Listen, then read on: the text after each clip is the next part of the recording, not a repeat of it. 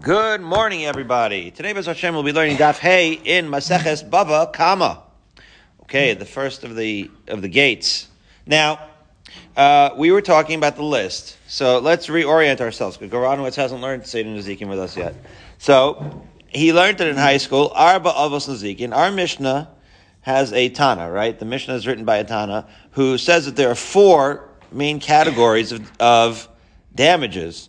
What is the purpose of this list? Well, Hatzad Hashavah Shebehem, I'm just reading now from the end of the Mishnah, is that Darchan Lahazak Shemiras and Alecha, that these are things that are prone to cause damage, and you have to watch out for that. And then, when you cause that damage, then he who causes the damage has to pay b'meit ha'aretz, which we'll see, right, when a person has, and it was a very agricultural society, so you'd have your fields, and you'd have your good fields, and your lesser fields. And so when it comes to Nezek, we're not getting into this detail yet, but we certainly will. When do you have to pay from the best of your land? Sometimes the Beinonis, sometimes the Ziburis. But in the case of Nezek, sounds like you're always going to pay from the best of the land. Why that is, where we learn that from, we will see. But be that as it may, what we were discussing was how many major categories of damage are there. So our Mishnah says 4, but that was the Machlokes. We had Rav Oshia, who said 13. What did Rav Oshia add? So Rav Oshia added the Nizkei Adam. In other words, our Mishnah was talking about Nizkei Mamon, which we defined as when you have property that does damage. So that means if you have an animal that causes damage, so then that's Nizkei Mamon. That is the Arba Avos Nezikin mentioned in our Mishnah. Rav Oshia said, no, that there's 13, and when he talks about the 13, he adds all the Shomrim, which we discussed, right? So that's already human. That's no longer just Nizkei Mamon, right? By definition, a Shomer is a human because you don't give an animal, right, the authority to watch over your stuff. So that's called a human. And once you're adding humans, you're going to add Sheves, Ripoy, Tsar, right? Those aspects of human damages. When one human damages another, they don't just reduce the other's value. They also will cause pain, and they could cause humiliation. These are things that only human beings feel. So, or that we only monetize it when human beings feel it. I never really know. They always say, "Oh, the dog, he's so sad. He misses you." Who's to know? Who's to know, Barry? But the point is, and I was actually, your dog seemed like, was it a she? Yeah. Yeah, she might have been a little sad that at the Siyum that night, but she wasn't getting the food. Yeah, she wasn't getting the food. That was some really good food. She's used to getting some pretty good food at Phil's. She was not exactly sure why she wasn't invited to that Siyum. That's a 98-year-old dog in dog years. It was a beautiful dog. But anyways, we don't really know exactly what she's feeling, but we could speculate. But we don't monetize her feelings. We monetize the human feelings. Okay, so the bark mitzvah. Okay, so then he goes like this. Then the question is, right? The last thing we said was, what is the deal with Shomrim? The last thing that we said was, the question we had was, we had a Ganav and a Gazlan in the list of Rav Oshia, right, of human damages. So one of them is when a person steals, so they have to pay back. Now be careful here. We're not talking about the kefel, because we've already learned about that. That when a person steals and then they deny it, and then it turns out that they have to return it, they have to return back what they damaged, and they also have to pay kefel. In Rav Oshia's list, he's not talking about the kefil, he's talking about giving back the item. In addition to that, just the last detail that we were asking within the list of Rav Oshia is that when we're talking about the shomrim, the custodians, okay, right,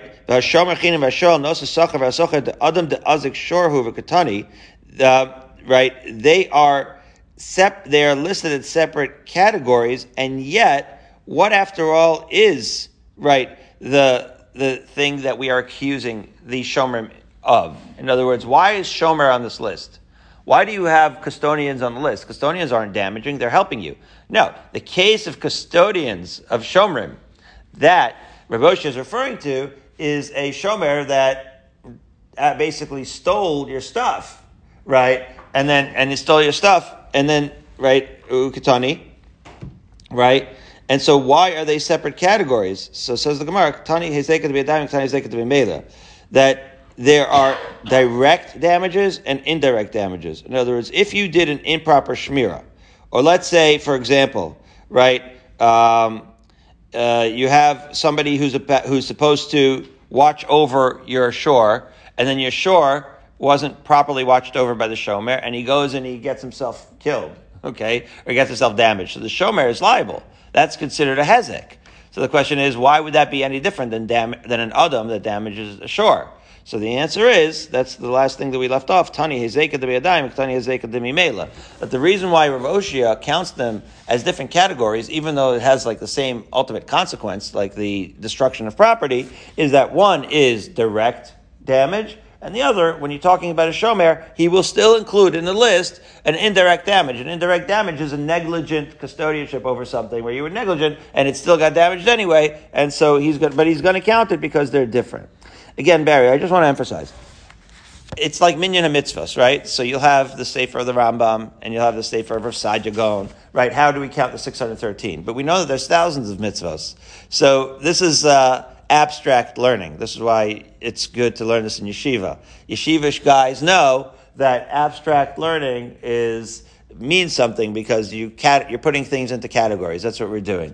So when you're putting things into categories, we ask, just like with the minyan mitzvahs, why is it included in the minyan mitzvah? Why is it not included? But it's not as much a practical question, right? Because everybody will hold, Rav Oshia and the Tana of our Mishnah, whoever it may be, all hold that you're going to have to pay if a human damages another human, right? There's more, whether it's arba avos nazikin or 13 avos nazikin, all of those nazikin you're going to be culpable for, right? Maybe the difference is only the ones that are considered avos nazikin you're going to pay meitav haaretz. We don't know that yet, right? That, as I said, but we're not even thinking about that yet. So far, we're just thinking about categories. Fair enough? So let's see. So you have 4 avos nazikin, you have 13 avos nazikin.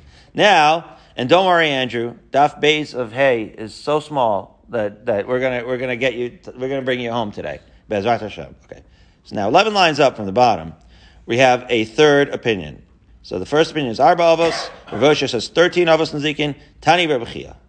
Rav Chia says esrim ve'arba avos nazikin. Wow, there's 24 categories. Okay, what are they? Tashlumei kefel. Okay, so here we go. Here we're talking about the tashlumei kefel. That's the double tashlum that you pay if you, again, stole something, denied it, turns out you were a big fat liar, and now you have to pay back what you stole, and you have to pay a double compensation.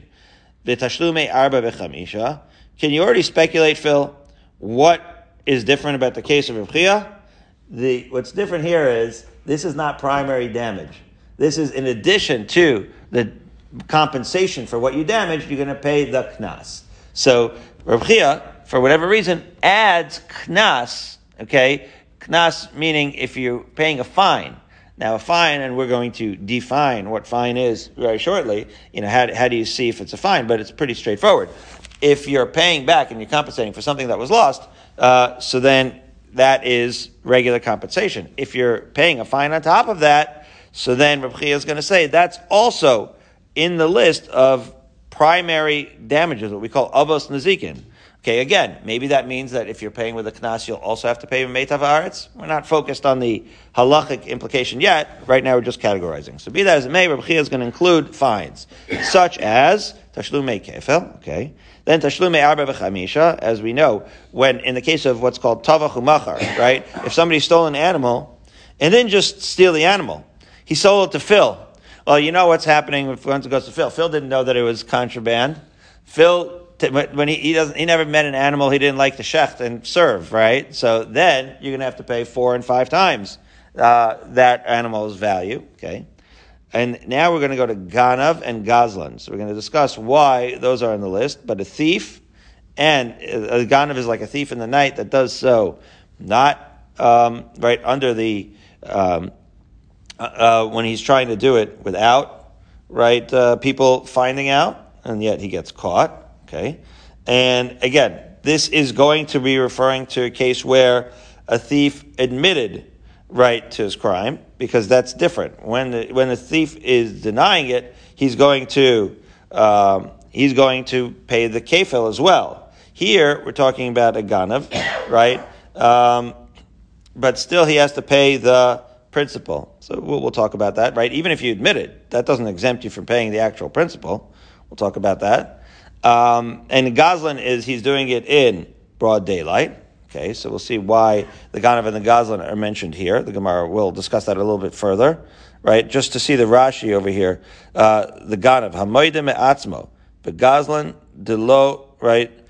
Mishalme ela keren lisni. In other words, this is clearly, Rav Chia, when you're talking about Teshlume Kefel, and then you're talking about Ganav and Goslin, you have to be talking about two different cases. So again, Teshlume Kefel is when you deny it, and Ganav and Goslin is when you admit it, where you don't pay the Kefel. Still, the Ganav and Goslin are considered among the Avos Nezikin. Okay, Edim Zomimim, right? So now we're taking a tour through Shas, Phil.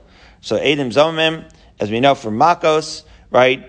Which we haven't learned yet, but God willing, now that we're in Seder Nezikin, we will. But we've already discussed what Edim Zomimim are. Zomimim means they are plotting, right? As the Psukim say, these witnesses are plotting to trap somebody. They're trying to frame someone. Turns out they're big fat liars, and when they are so discovered, then it's kasher zamam. Then we are actually going to punish them commensurate with what they try to impose on the guy. So they're going to get that punishment. That punishment, were it to be a monetary punishment, is going to be, right, considered one of the avos nezikin. So it's actually fascinating. Again, the Gemara is going to explain, it's going to go through the details of this abstract things of Rabbi Chia. This is where it gets really fun, because now we're really getting into an area where the damage itself is somewhat abstract. They didn't take an axe to your car, right? They did so with words, right? They didn't even succeed. Edom Zomimim, if they succeed in getting you, in damaging you, actually are no longer eligible to be considered Edom Zomimim, as we will learn. It's kasher zamam, as Barry points out. It's only as you plotted. We learn from that in the Gemara that if you actually execute the plan to perfection and manage to damage the guy, you're no longer eligible to be considered Eid Zomim and has a different din. So this is very abstract indeed. The damage was not even done. And yet, that's considered, when you get punished, that's considered avos nezikin. Okay, we'll have to see what that even means, right? That already takes us out, Barry. I'm just going to point out, meitav sadeu, is that going to even, what does that mean? That when we exact punishment from them, we'll have to take from meitav sadeu? We'll discuss the implications. I just want to kind of keep reminding us of where we are occasionally to reorient ourselves as we learn. Okay, that's the Edom Zomim. Va'ones v'amafata. So we've learned Seder Nashim. So we've come across these degenerates before. The onus is the rapist, and the mafata is the seducer. Every time Rabbi Leibowitz, the great Daf Yomi master, mentions this, he says Rahman al-Itzlan, and Rahman al-Itzlan indeed. So they pay a knas, and the Gemara will talk through all these. So that's considered one of the avos nezikin. Umotzi shemra. Okay, motzi shemra. We've already also learned Maseches Ksubas.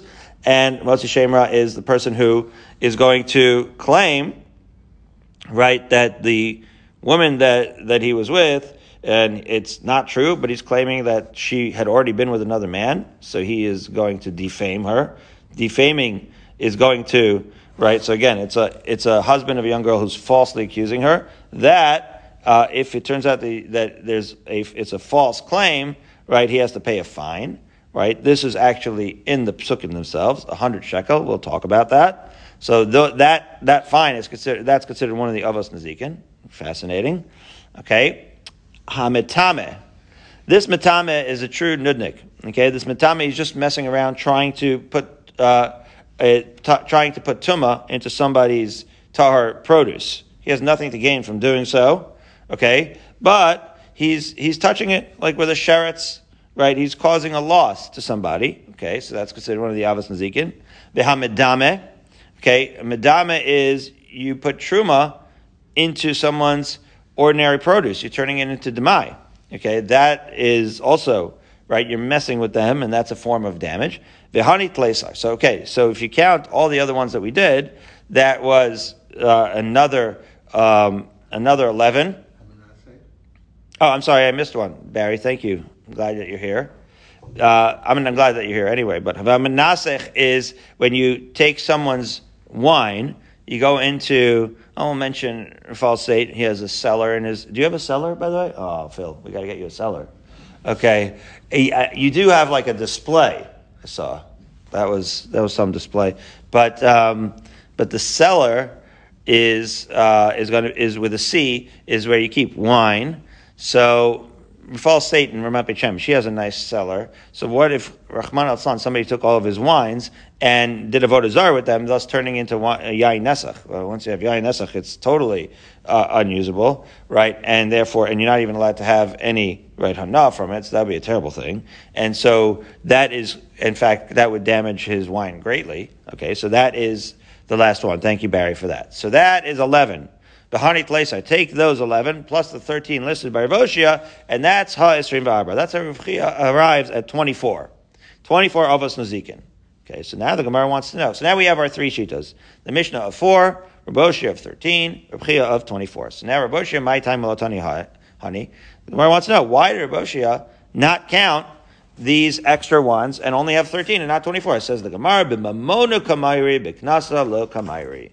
That Rav Oshia was only dealing with actual damage, right, what we'll call compensation for damage, but knas, these 24 include, right, as we've already pointed out, cases of knas. That Rav Chia thinks that even when you pay a knas, that's considered an av nazikin. Now, what that means, we're not yet prepared to discuss, but for now, let's just see. Is that really true, that all the cases of Rabbi Chia are talking about knas? So let's see. So, for example, Ganav and Gazlan, the Mamonahu. Okay, so Ganav and Gazlan, right? So that is Mamona. And yet, whose list is that on? The Gemara wants that, right? So now we're going to say, are these lists really true? Is it really going to run true for all of these cases? When you go down all the cases of Rabbi Chia, is it going to be all of them knas? If you go all through the case of Rav Oshia, are they only going to be mamon? Well, Ganav and Gazlan are in Rabbi Chia's list. And yet Ganav and Gazlan, we said specifically, we took great pains to explain that we're not talking about the kefel, as Rashi said. We're talking about the principle. So that's mamon, the principle. Give it back. Give back what you stole. That's not knas, that's principle. So that's the first thing the Gemara asks. Ganav and Gazlan, which is in Rabbi Chia's list of knas, that's mamon. So litany, let Rav Oshia teach those two and have a list of 15, not 13. Says the Gemara, Haketani le shomer chinam ve'ashoel. As we were saying before, that Rav Oshia already taught shomer chinam and shoel, right? The derelict custodian, okay? So what is the case of the derelict custodian? So the Gemara, as Rashi explains, right? Tani le shomer da shoel. That case, as we look at the third line up from the bottom, the toin tainus ganav keganav, the toin tainus gazlan kegazlan. That in the list of shomrim that Rav Oshia is listing, he's including those custodians that it claimed that it was stolen. In other words, you give something to somebody to watch, you go back to them and you say, where's my stuff? And they say it was stolen. Okay? So, again, what are we accusing a shomer of after all? We're accusing them of stealing. And so, it is true that Ganav and Gazlan, in that case, could be mamon. And it is thus true as well that Rav Oshia should have it in his list, but he does have it in his list. He has it subsumed under shomer, chinam, and shoel. Okay? So then the Gemara says, Rav Chia nami hatana le shomer chinam v'hashoel. So wait a minute. If that's true, so then that would mean when we counted Rav Chia, we said, what's in the count of 24 of Rav Chia? It's shomer, it's all everything that Rav Oshia counted plus everything that he added. So if Rav Chia already counted shomer chinam and shoel, and now and we're saying that that's what Ganav and Gazlan is, so then why is he counting them again? Right? If it's true that Ganav and Gazlan are subsumed in Rav Oshia's list, that means that it's redundant in Rav Chia's list. It means that he's counting them twice. So the Gemara, no. Tani mamona d'asle yedei be'itera, v'ktani mamona d'asle yedei be'isura. The Rav Chia counted the shomer chinam and the shoel, and then went again and counted the Ganav and the Gazlan, because he considers them to be separate categories, as follows.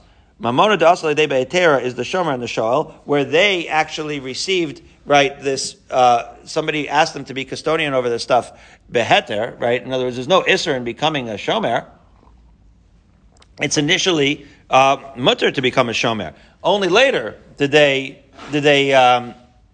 fall off the derech, as it were, and steal it. Initially, they were good guys. That's why they were trusted with this custodianship. And then they lost their way, and so it started behetera. Unlike a ganav, right? Unlike a ganav, who right from the outset is actually claiming this thing for his own from as an isser from the outset. So what the Gemara is saying is that the reason why Reb Chia is going to count both the shomer and the show. So again, it's justified. It's all justified because Reb Chia is saying the shomer chinam and the shoel, they start off beheter, but it is true that in the end they become ganav, just like the ganav and the gazlan, but it's worthy of counting all of them separately because it is different cases, right? One is a custodian that turned sour and went rogue and took the stuff, and the other one is one that went to steal from the outset, and thus they are considered different categories. So as we arrive finally at Hayam and Aleph, at the perfectly manageable time, 5:53 a.m., we say the following. Eidim Zomim. Let's keep going through Rav Chia's list, shall we?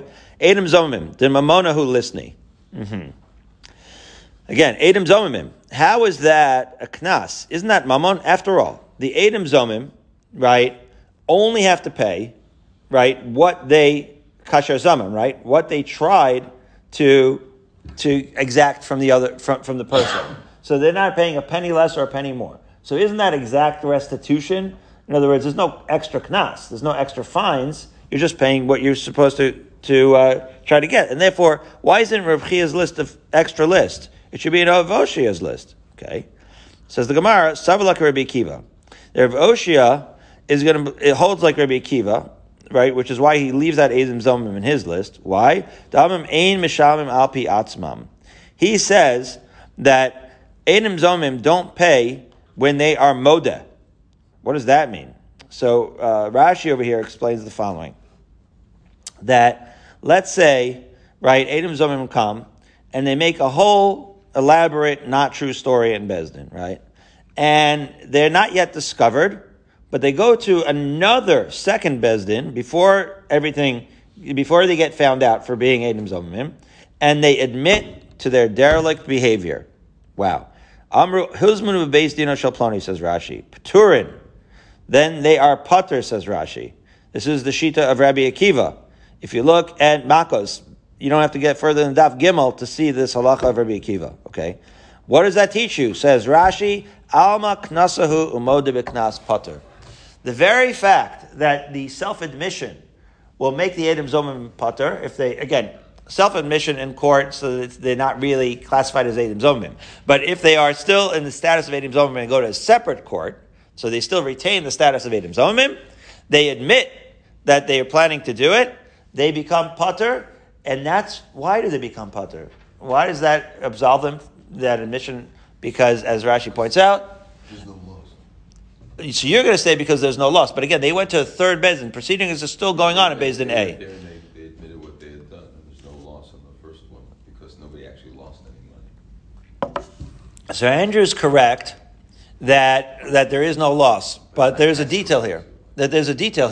Because in the first Bezdin, they don't know that they admitted yet. Right. Okay? So then what's happening? What's happening is they were modeh b'knas, says Rashi. They admitted, in other words, Rashi is explaining, the fact that their admission absolves them from payment even in the first Bezdin is working based on the mechanism that we know, that we will learn many times, that when you admit to, let's say for example, somebody steals to somebody else and they admit that they stole it. You still have to pay them back. Okay, but if somebody does something to somebody else and admits that they did it where what they're admitting to is a knas, the modeh b'knas is pater when it comes to that scenario.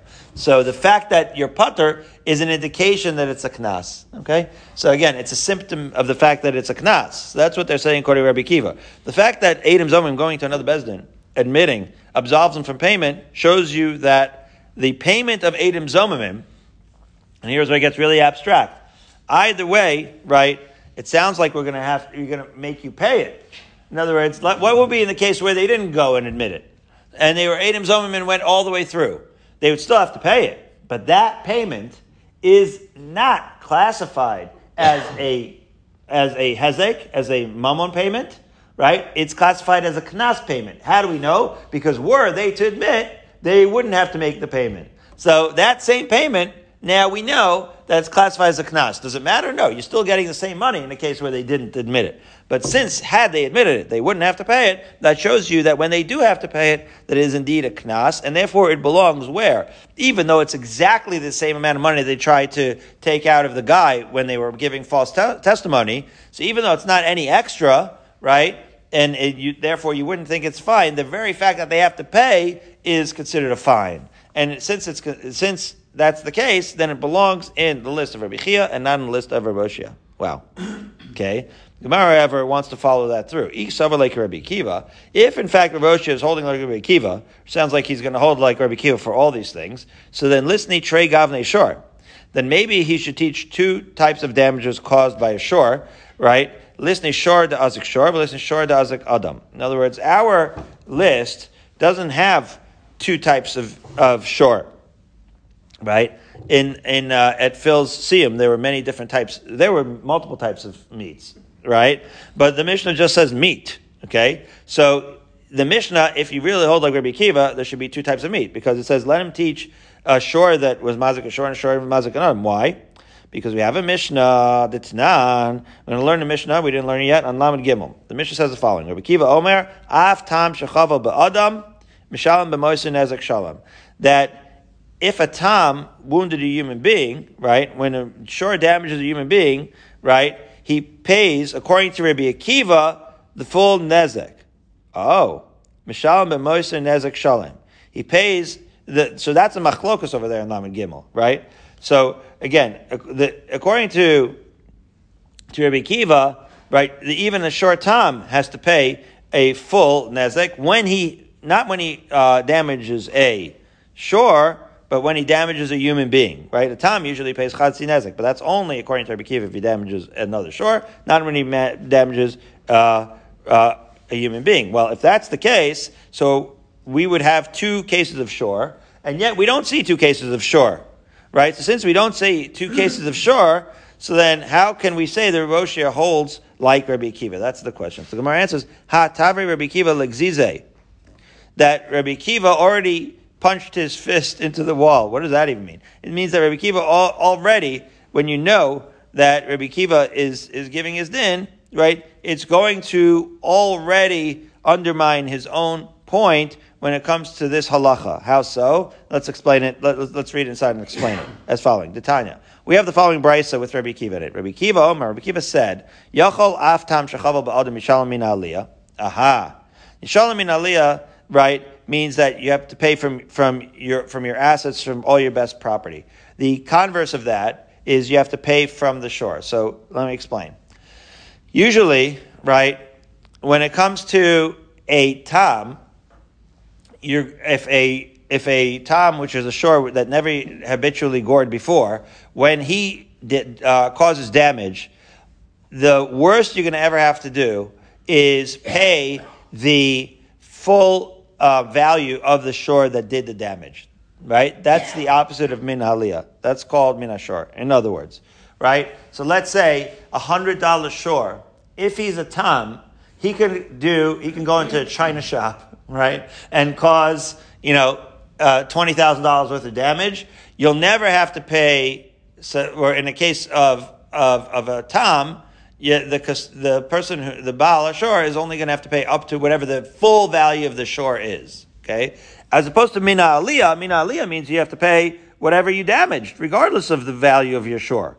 So Rabbi Akiva holds that even a tam, and we can understand why that would be, you caused all this damage, that even a tam, right, that was chovel be'adam, is going to have to pay Mina Aliyah. He's going to have to pay the full damage, right, as opposed to migufo, right, as opposed to capping the amount that you have to pay at the value of the shore that did the damage. Rabbi Akiva is going to hold that he's going to pay whatever the full value of the damage. Talmud Lomar Ye'aseh lo, right. However, Rabbi Akiva holds normally would say that you would have to pay it min ha'aliyah, that you'd have to pay the full amount of the damage, but the pasuk actually says, right, that when a shore kills a human being, Ye'aseh lo, that means that the judgment is on the ox itself, which is to teach you, says the Gemara, miguf and mishalim ve'einu mishalim in aliyah. So in other words, Rabbi Akiva is going to hold that even though a tam, according to Rabbi Akiva, right, is going to be paying nezek shalem, it's still going to be capped because of the way the pasuk is phrased.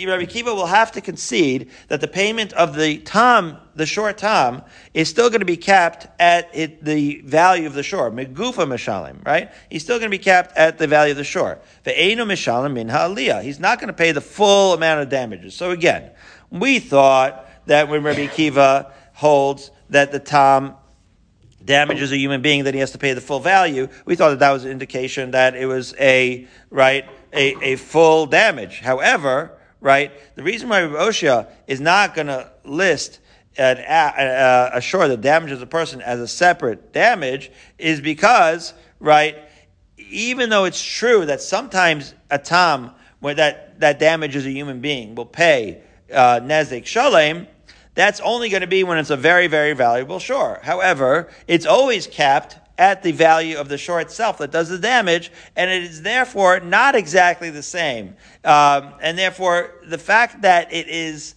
damaging a human being is not different enough. So again, just to recap, because this is a very subtle point, we're trying to say that according to Rabbi Akiva, if Rav Oshia in fact does hold like Rabbi Akiva, that Adam Zomimim is going to be a mammon, which is Knas, we're going to say if he holds like Rabbi Akiva, he should have two different types of shore, one against humans and one against other shvarim. And we're going to say that because after all, Rabbi Akiva holds that against humans, even a tam would pay an nezek shalem. And then the answer is that even though Rabbi Akiva holds that, he'll still cap the payment of a short tam at the value of the shore itself, what we call megufo, and therefore it's not exactly nezek shalem, and therefore you could hold like Rabbi Akiva and still not have to split up shore into two categories. Wow. Okay. Now we're really in the base matters. Okay. Fine. Let's go now. That's the hardest case we'll have. Now let's go rapid, speedy round. Ha'ones mefatan motzi shemra d'memonahu. Listen. Okay, so ones mefatan motzi shemra, you have to pay money for that, right? If a person was a seducer, rapist, seducer, and a motzi shemra, that's money. Really?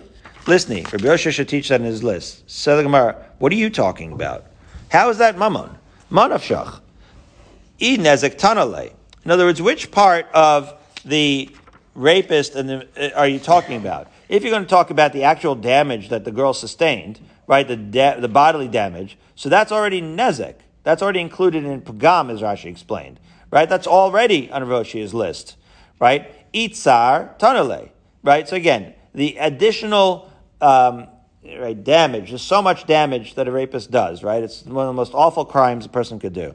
So if you're talking about, so which aspect of this crime are you talking about? The nezek, Rav Oshia learns that. Tsar tanale. Tsar, we already learned that. Iboshes tanale. We already talked about, right? The pain, the humiliation. Those things are things that Rav Oshia already mentioned in his list of 13.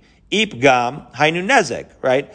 By the way, nezek tanale, some say it's not in the Girsa because now we're learning the same thing backwards. It's really the same. Pagam and nezek are interchangeable. The pagam is a depreciation. That's the damage. Right, so that's all in Rav Oshia's list. So which part of, right, the rapist and the seducer are you talking about? The knasa. And so beknasa lo kamairi, right? So simply the miman of shach is, if you're talking about the damages, then Rav Oshia already mentioned the damages. If you're talking about the knas, then that Rav Oshia doesn't learn. That's the whole distinction between Rav Oshia and Rav Chia.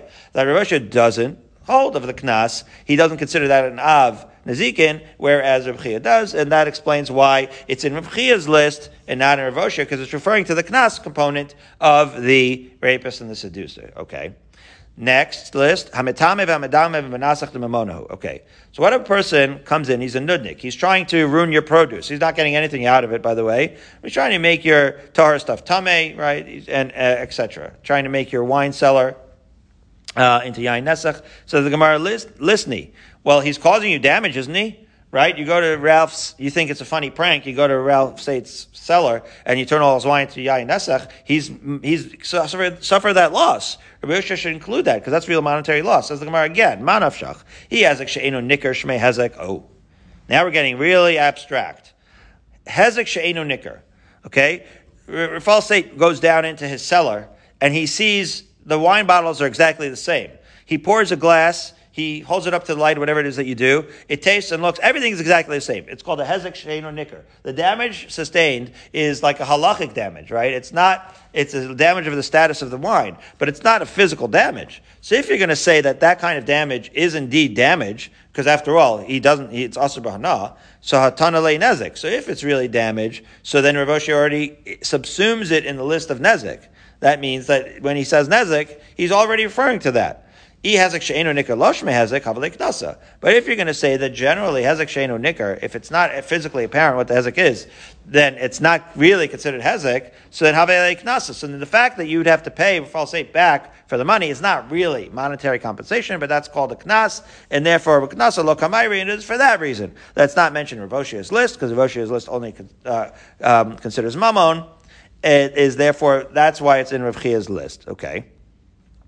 So wait a minute. Now the Gemara wants to know, so does that mean that the fact that it's in Rav Chia's list, does that mean that Rav Chia holds that hezek she'eino nicker lav shmei hezek? Right? Says the Gemara, Leiman kasav Rav Chia hezek she'eino nicker lav shmei hezek? Okay, so now that we know, right, because again, if hezek she'eino nicker, which is to say hezek that you can't tell what it is, if it's considered actual damage, so then there's no reason for Rabbi Chia to mention it. Right? The only reason Rav Chia is mentioning this is because he holds that damage that it's imperceptible is not really damage, it's just a knas. So now the fact that he's including it in his list seems to imply that that's his shita, that he's actually taking a stance on that very famous lamdish machlokas as to whether imperceptible damage is indeed knas or not. Is that true? Is he taking a stance on that? Right? The ishmei hezek hatana le nezek, right? Because if indeed Rav Chia had held, right, that the imperceptible damage has the status of damage itself, well, then he wouldn't have to mention all of these imperceptible damages of mitamin, medamim, menasech, because it would already be included. Must be that he holds it's a knas. So he took a stance on that issue. That is one possibility. However, the Gemara says that may not be the case, because maybe, says the Gemara, Tana hezeka de minkara, Tana hezeka de lo minkara. Maybe, even though he holds that it's hezek, right, and therefore not taking a stance on whether hezek she'eino nicker or shmei hezek, still, he's going to have both of them as avos nezikin. He's going to itemize them as hezek de minkara, right, perceptible damage, and hezek de lo minkara, imperceptible damage, and he's trying to show that both of them on the list, because both of them are indeed considered damage. Okay. So now, in the middle of the page, you say, Bish, le malatani didan, right? We mentioned Rav Oshia and Rav Chia. Okay.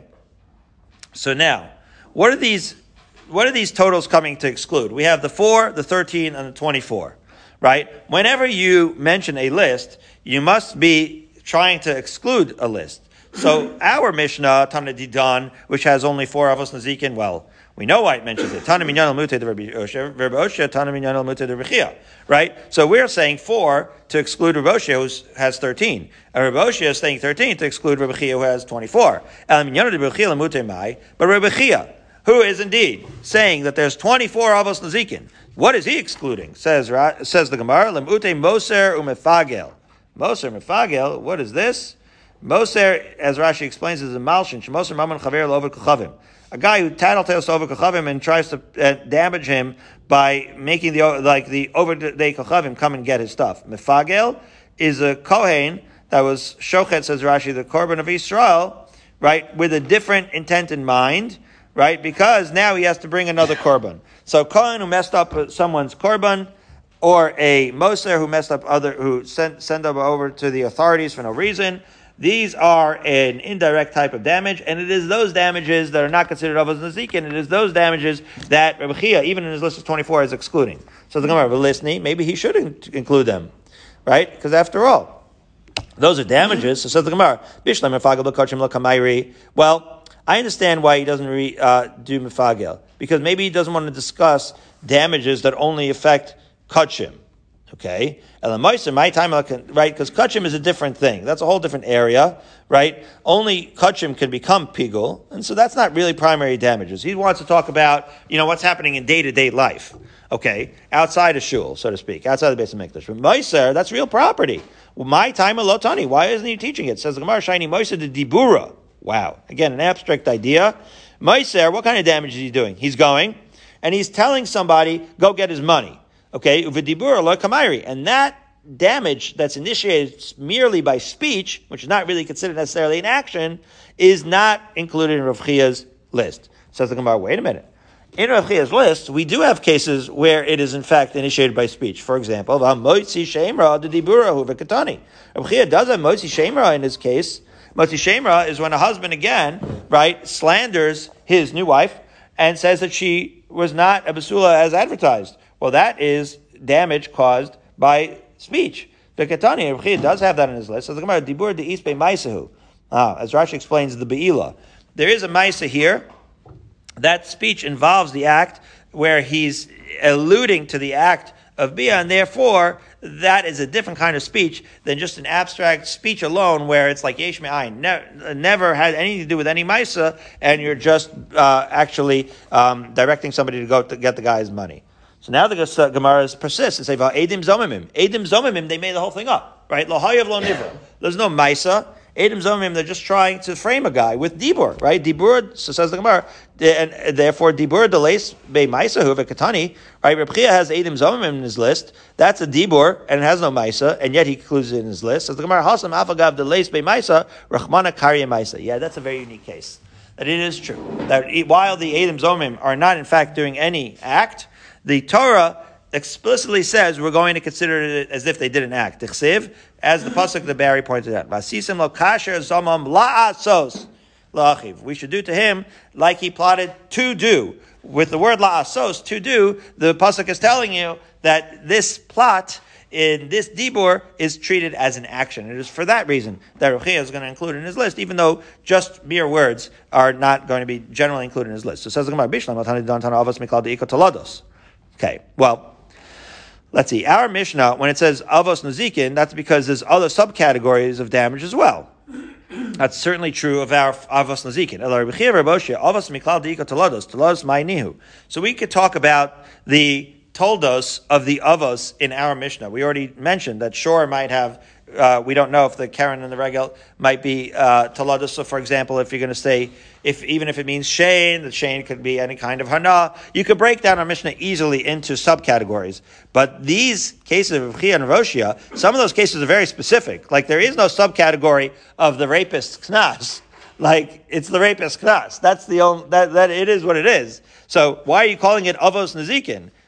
What are the toldos of that? So Amar Rabbi Yabo, Kulan ka'avos l'shalom mimetav. Finally we get to the halachic nafkamina, that they're considered avos in the sense that you have to pay from the best of your land. That is what makes it an av nazikin. My taima, why do you have to pay from the best of his land? Says the Gemara, Asya tachas, nesina, yeshalem, and kesef. You have a gzera shava. The words, whenever these four words, tachas, nesina, yeshalem, and kesef appear, those words are going to allude to meitav sadeu, right? Meitav karmo yeshalem. There is a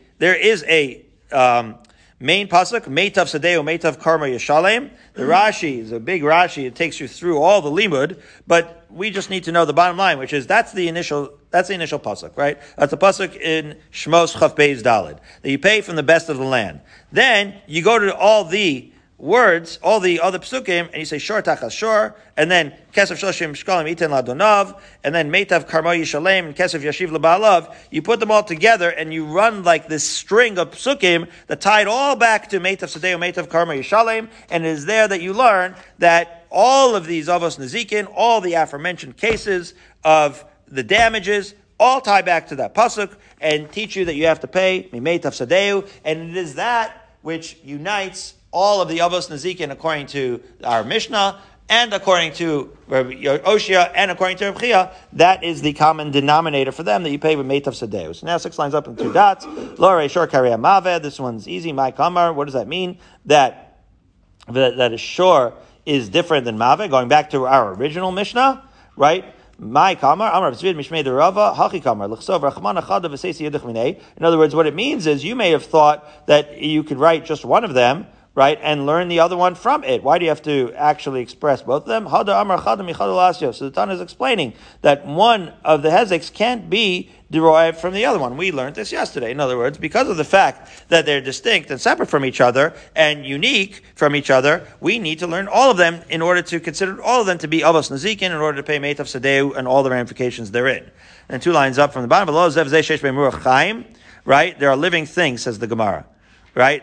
The ox and the maveh, they're living things. My kamar, what's he saying here? Amar Rishashem Mishmei Rava Hacha kamar. Rava said the following as we turn to Hamad Beis, Lichtov Rachmana Tarte, right?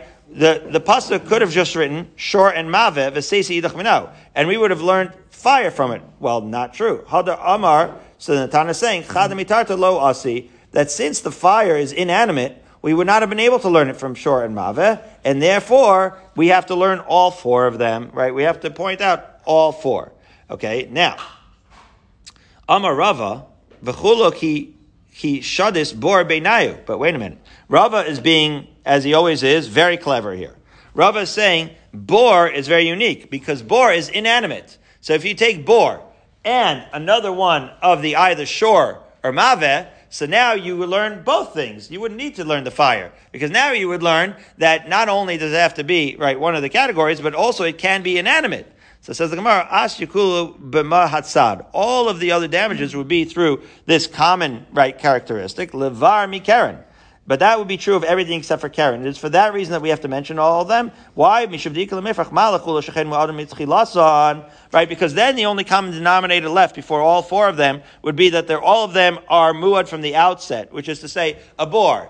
And all these other things, like a shor, all of the halachas have no element of tam and muad. But Karen has that element of tam and muad, and therefore, right, the Karen has to be learned separately because it has that unique aspect where it starts off as a tam, ends off as a muad.